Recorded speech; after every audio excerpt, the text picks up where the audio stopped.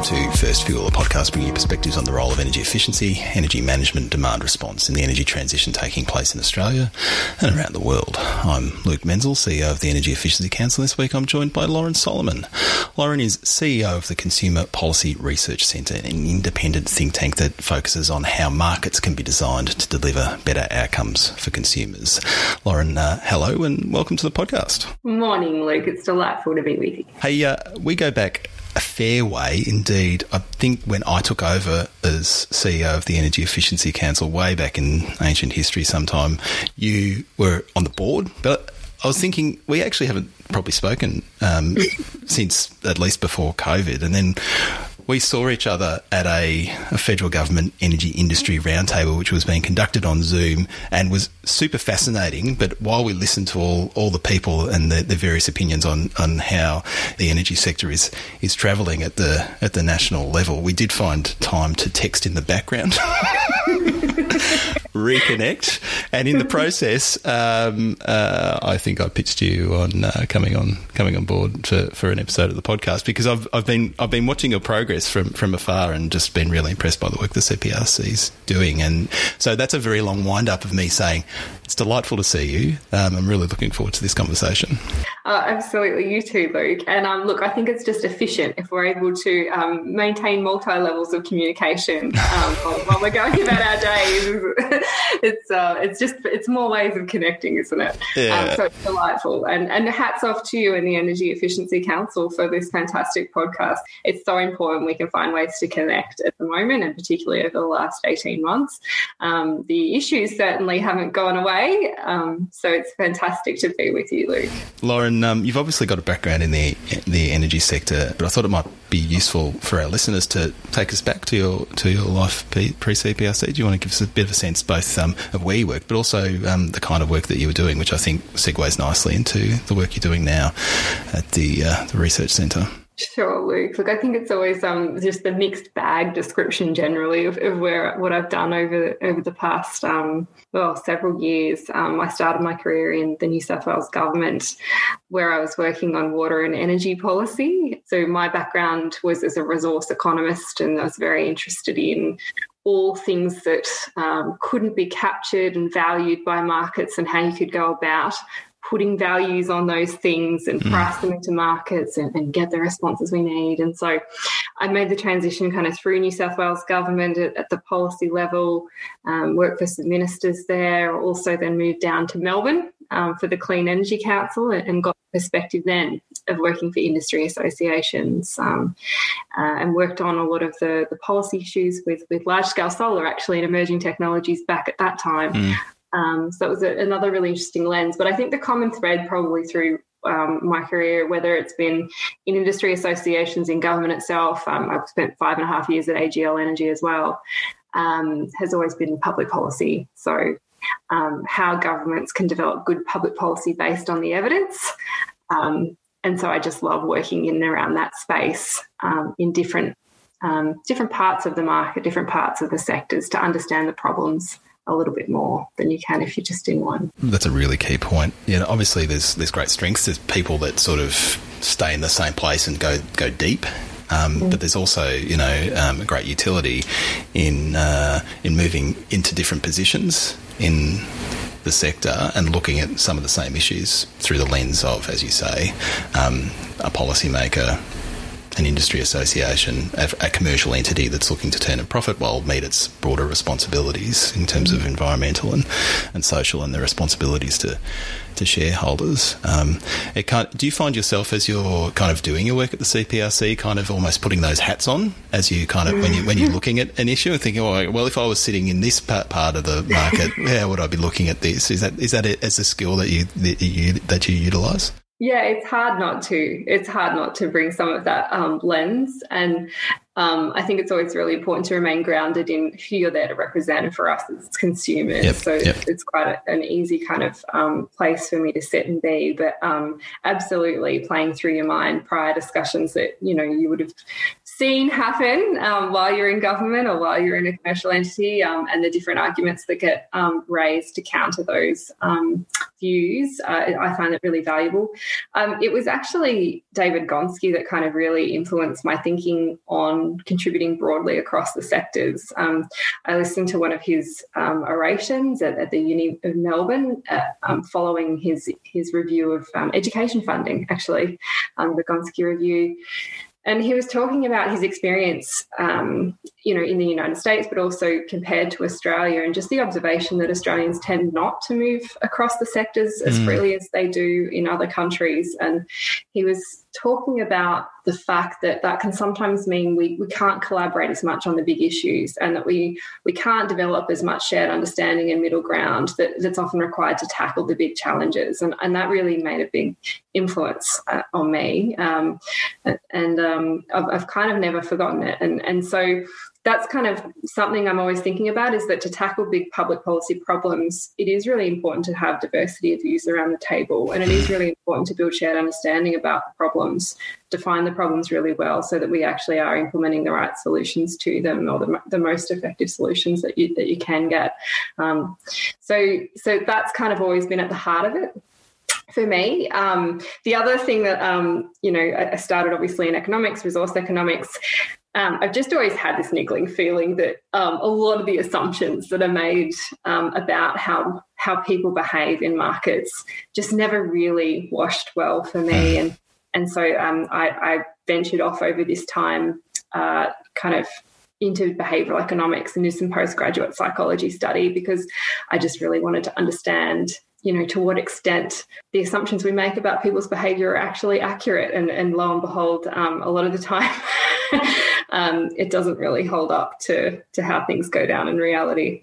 Yeah, look, it's a bit of a theme on the podcast, Lauren. The topic of behavioural economics comes up. People with an interest or an expertise in behavioural economics that end up in the energy efficiency and energy management, or interacting with the kind of topics that we deal with in the energy sector. There's a fairly high hit rate and a relatively high level too of skepticism that, classical economic models bear any relationship with what is actually going on in the real world.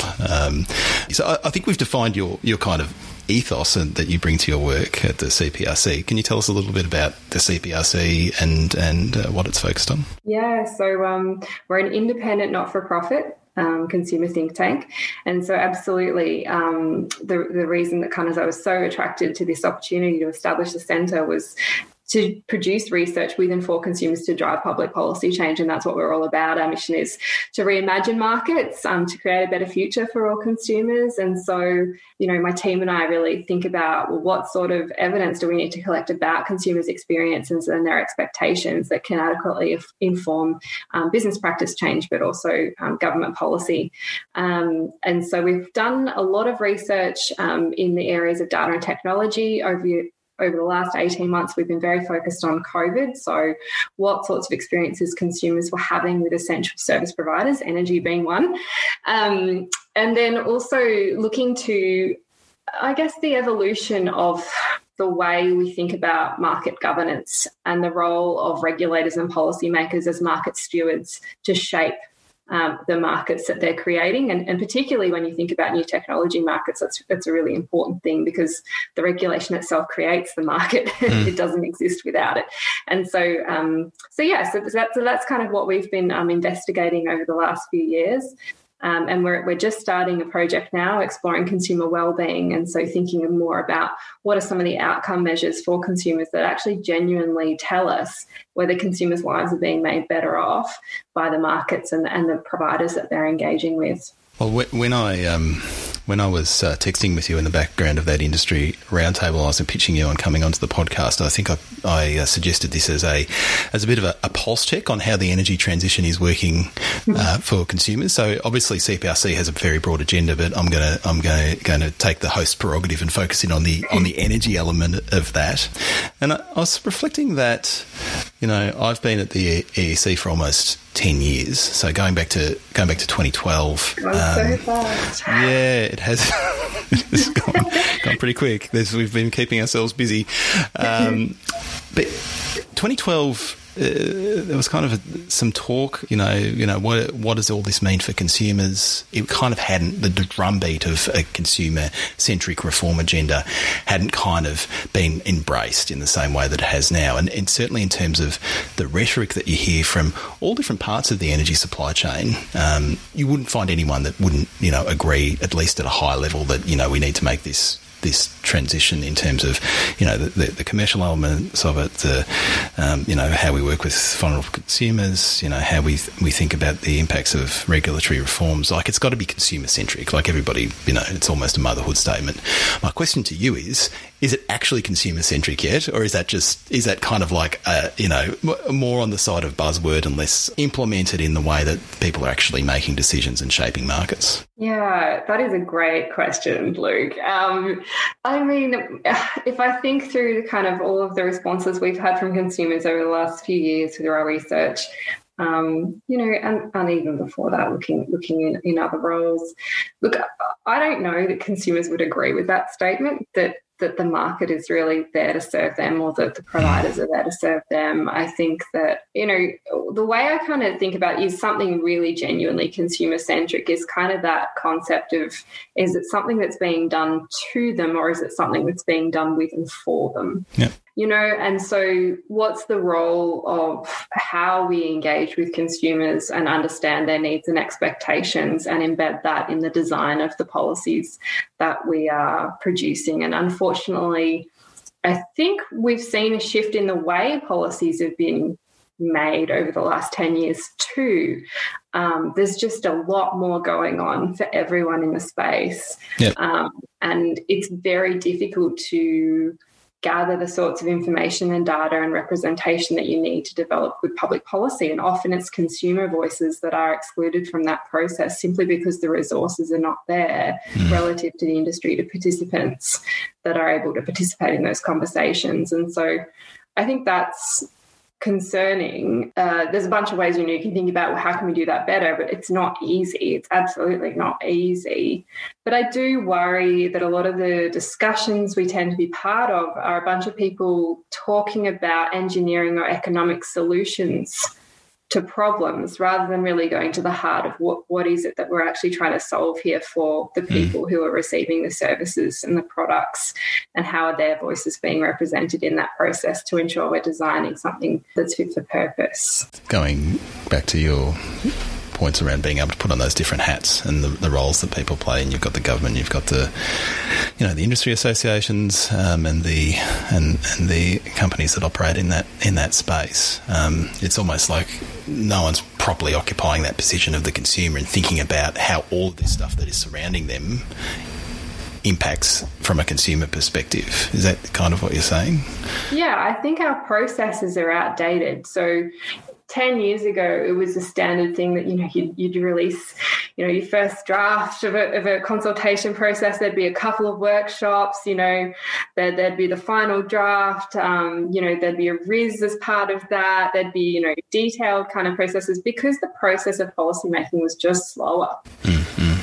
It was just slower because we didn't have, presumably, emails and communication and media and everything moving at the pace that we now have. And so I think what we're trying to do is kind of hang on to that sort of notion of the linear process. But the problem is we have so many processes running in parallel now that process probably doesn't make much sense anymore. Well, 10 years ago, the kind of the market was relatively stable. Yeah, that too. Exactly. And so, you didn't have this, avalanche of new technology sort of coming down on us, and the need for regulators and policymakers to kind of effectively, respond in real time to what it all means and work it out as they go along. And so there was a sense that energy market reform could be kind of, and should be actually, a relatively slow and staid process.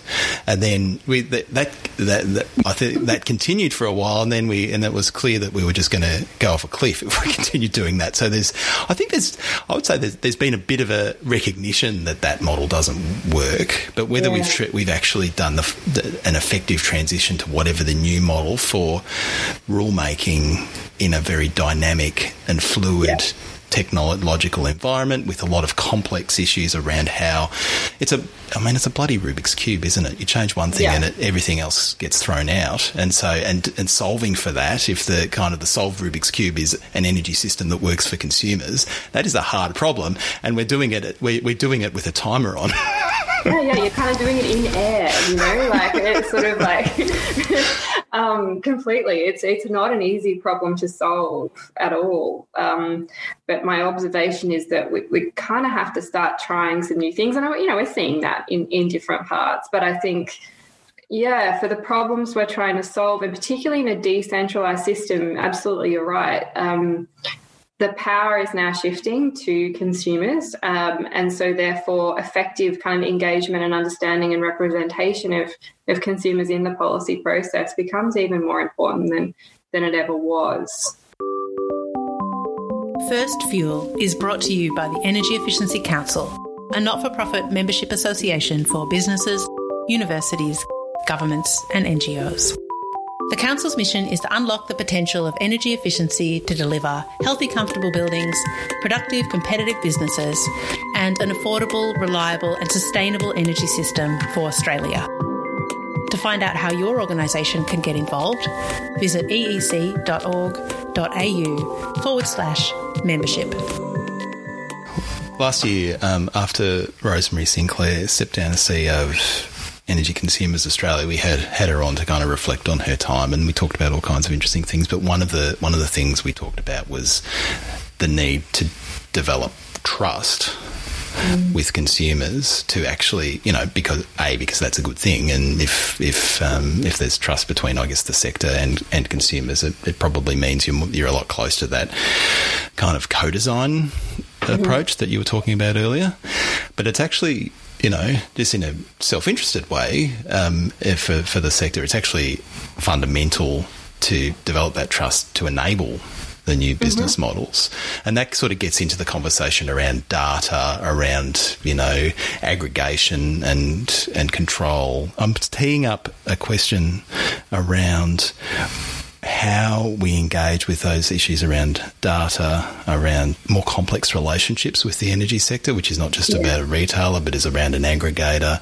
There are nerds like you and I who are profoundly interested in the industry and kind of who can help us and who's got the most dynamic offer and all of that kind of stuff. The vast majority of people don't care and don't want to care about this. They just want the light to go on when they flick the switch. So how do we grapple with all that? So stuff we've been doing around data and technology, I think, is a really good place to start in answering this question. And I would say that most of the themes that come through are that consumers expect some pretty basic things. They expect to be kept safe. They expect to receive fair treatment. And so when things go wrong, they have an avenue to receive effective remedies, that companies treat them fairly. But also they expect people who are more vulnerable to be protected by the system as well. Yep. And you start to see, particularly in energy research, when you sort of delve a bit into what underpins kind of building trust, and I guess what is good quality. You start to see these things like, being transparent with me about what it is that you're doing. Those sort of guiding principles is something we're thinking a lot more about in terms of effective protection regimes in the long term, and how you would go about embedding those principles. But I would also say that in this sort of environment where it is incredibly decentralised, where there are going to be more different aspects of energy and energy products and services, or energy-related products and services that are entering homes, more transparency and more choice, absolutely, Luke, is not necessarily what consumers are saying that they want and need. Consumers, we're all familiar with choice overload. Are making a lot of choices about every single aspect of their life, and consumers have been relied upon as the way to effectively discipline the market in a lot of ways. Like, consumers will choose the best thing and then therefore companies will respond. But the reality is, as we know, it's just the volume of decisions that consumers are now making has just reached astronomical levels. We see this particularly with digital products and services. And so the terms and conditions of the websites that we even access to determine how much data is collected about us when we actually browse those websites. We all know it's impossible to read all of those terms and conditions and make informed choices about whether or not that data is being used in our best interests. And yet we sort of continue down this path of assuming transparency, informed choice alone will be enough. And it's just not. And it particularly is not when we're entering an incredibly complex environment with incredibly complex products and services and blended products and services across the markets. Yep. I think we need to get a bit real about, it doesn't mean we don't need transparency. We do. That's really important for accountability. But there is some extent to which we have to, I think about where you rely on minimum protections, yep. Rather than informed choice in this sort of complex environment. Yeah, some guardrails, right? Yeah. You almost want the guardrails to ensure that kind of as you say, the minimum service is reasonable. You know, people aren't going to be overcharged. They're going to get a basic service, and then you can kind of build on that foundation with all kinds of fancy stuff that, you know, if folk are doing their job, is compelling and will encourage people to participate because they're deriving additional value from that. Yeah, absolutely. Exactly. So the innovation is actually making our lives better. The competition is making our lives better. It's not a race to the bottom because people are befuddled and can't make informed choices. I think that's where we have to head for the world we're entering into, which is why we're very interested in fairness, in safety, in inclusion, and then how do you go about embedding that in economy-wide laws that would apply across the sectors, because I think that's the other big risk here is if we get too sector focused on the regulations that we're designing, we're actually not going to be delivering a fit-for-purpose regulatory regime. Well, and it's particularly relevant for the space that we work in at the Energy Efficiency Council because the different kind of regulatory regimes, particularly in the residential space, like they collide up against each other, like, for, you know, in terms of minimum standards for homes, whether you're talking about rental homes, whether you're talking about the National Construction Code and how buildings are built, you know, thermal performance of homes has a profound impact on your ability to load shift. Yeah. And so if you think about them in silos, like it's very hard to get an optimal outcome for consumers. Optimal outcome for consumers being, you know, an affordable energy bill and a warm home that doesn't make them sick. But if you just focus on the market bit of it, you're never going to get there to that optimal outcome. And so, you know, you're sort of taking a step back and putting yourself in the perspective of the consumer. The consumer isn't sort of floating in some kind of white space, kind of with things that they want. They are sitting in their cold house, looking at their energy bill going, I'm paying all this money for energy and I'm freezing. What's going on? Yeah, completely. And so, like, that's kind of the interesting, you know, going back to your question before about are we consumer-centric or not yet? The consumer sitting in the cold house spending an hour and a half reading through terms and conditions, you know, is probably still where we're at, unfortunately, for some people. Yeah. So what are we doing there? So I think, like, until we actually really shift our perspective and understanding of, hang on, all of these markets are supposed to actually serve consumers and the people. That's why they're governed and designed. And there are a bunch of firms that compete and offer products and services to make our lives better. So it's just so curious to me that we spend so little time really understanding the lives of the people for which these policies are supposed to, you know, serve, and then designing markets and guardrails and governance regimes to ensure that the products and services are actually doing that.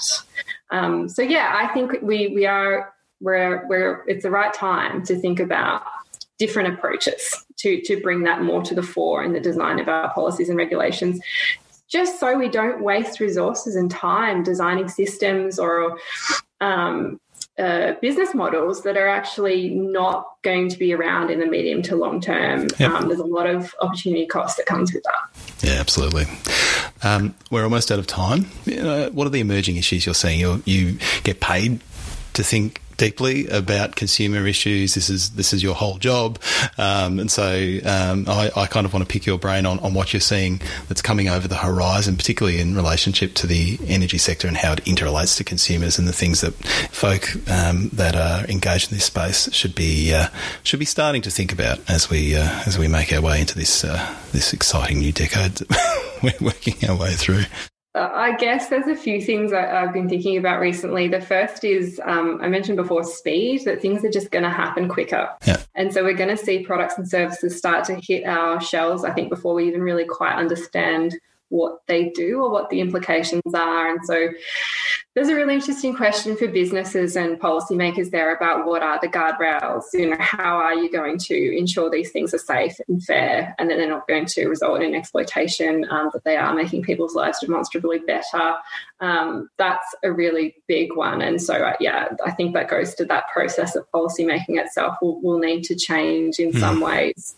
The next thing I've been thinking about is also the complexity problem. So the more products and services you have in a home where you're being required as a consumer to make informed choices, like how do we actually make that work in reality?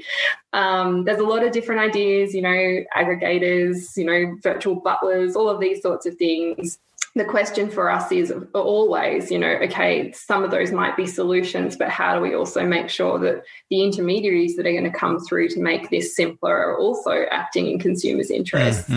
So the problem doesn't necessarily go away just because we have intermediaries to reduce the number of choices we have. It just creates new problems, which are fine. And then we need to think about how we actually regulate that. And so there's kind of those interesting questions that are emerging, and just the reality of not being able to rely on kind of disclosure and kind of buyer beware kind of things in this environment, particularly, AI is going to make a massive difference, I think, as well. Consumers are going to have a really tough time, I think, understanding what those products and services actually do and how they work and whether they're safe. So that's another thing. And then, of course, there's the distributional impacts, and I guess this is something that came through with our COVID research really quite strongly. We know that some groups during COVID-19 across the community were pushed even further behind, so people who were already vulnerable. But we also know that there's new and emerging groups that are finding it really tough. And a couple of the groups that came through time and time again in the research over the last 6 months of last year were young people. Young people were having incredible difficulties with all of their essential bills, including energy. They were taking on, high-risk, high-cost credit products to kind of make ends meet. We know they're already falling behind in terms of home ownership. And so there's some really significant, I think, intergenerational issues that we're going to have to tackle, and especially when you add climate change and everything else to the costs that are accruing on the shoulders of Australian young people. So I think that's something that really needs more focus. And then also, the other group that we released some research on was culturally and linguistically diverse communities, and the fact that, they've consistently received worse service across every essential service market, including energy, almost double in some cases the poor experiences and inability to access the support that's available. And so when we're thinking about, we've announced some support or we've announced a policy that people should be able to benefit from and gain access to, much more thought being put into, okay, but how is it actually reaching consumers, and is it reaching the consumers that you're intending it to? Because from our research, there's certainly big groups across the community, very large groups across the community, that aren't receiving those programs, that aren't receiving those policies, simply because we don't put the effort into making sure that we're connecting people up in the right way with that support and with those programs. That is a significant to-do list for the next decade. Yeah, just a few things, right? So I'm gonna tack one question onto the end, which is, if we're serious about this designing consumer-centric markets and making all of these evolving and emerging markets, which are transforming rapidly, it's not just energy and across all different parts of our economy. Do we just need to massively ramp up resourcing, people that are focused on, embedding that consumer perspective? Is that the answer? Or is that part of the answer? Like how do we meet the challenges that you've just outlined? Yeah. So obviously I'm going to say 100% yes. Of course, there should be more resources on our list. Sure. Give me more money. I'll solve the problems. However, thinking more broadly beyond just CPRC and the consumer movement, which does need that resourcing, absolutely. I just think we need to find different approaches that bring diverse voices to the table to ensure that we're listening. And I'm not sure we're doing that effectively at the moment. I'm not sure we're listening to the voices that can give us the insight about what we need to do differently. And so that takes quite a cultural shift, I think, in businesses and in policy makers and regulators as well. Yep. And it really flips the model when we start to think about the process of policy making, that if it's genuinely consumer-centric, it does need to embed, and we do need to understand who we're talking about when we say consumers. They're not just, we know there's not just one consumer. Yep. and they all respond like that. It's diverse, it's messy, it's why we find it so fascinating. I imagine people like you and I like understanding what's going on out there. But, ultimately at the end of the day, I think we can all listen a lot more to each other and build shared understanding about what's going on out there, because that's where the real change will come from, when we're all actually open to understanding the problems a bit better and exploring the solutions a bit more collaboratively. It's a great note to end on, Lauren. It has been such a delight. Congratulations on all the great work you're doing there at the CPRC. More power to your arm as you work to put the interests of consumers front and centre as not just our energy system, but how our entire economy transforms around us. Thanks, Luke. It's absolutely wonderful to be with you, and hats off to the Energy Efficiency Council. Some massive work ahead, but some really important work. So congratulations to you and the team as well. Cheers, Lauren. Well, that wraps up this episode of First Fuel. If you have comments, you can find us on Twitter. You'll find Lauren at _Lauren Solomon, all one word, and my handle is @LukeMenzel. And to keep up to date on the latest in energy efficiency, energy management, demand response, you can follow the Energy Efficiency Council at EECouncil. If Twitter is not your thing, you can email the team. The address is firstfuel@eec.org.au, and make sure you never miss an episode by subscribing to First Fuel in your podcast app of choice. And to learn more about the show, including upcoming live recordings, visit eec.org.au/podcasts. But for now, it's goodbye from us, and we'll catch you soon.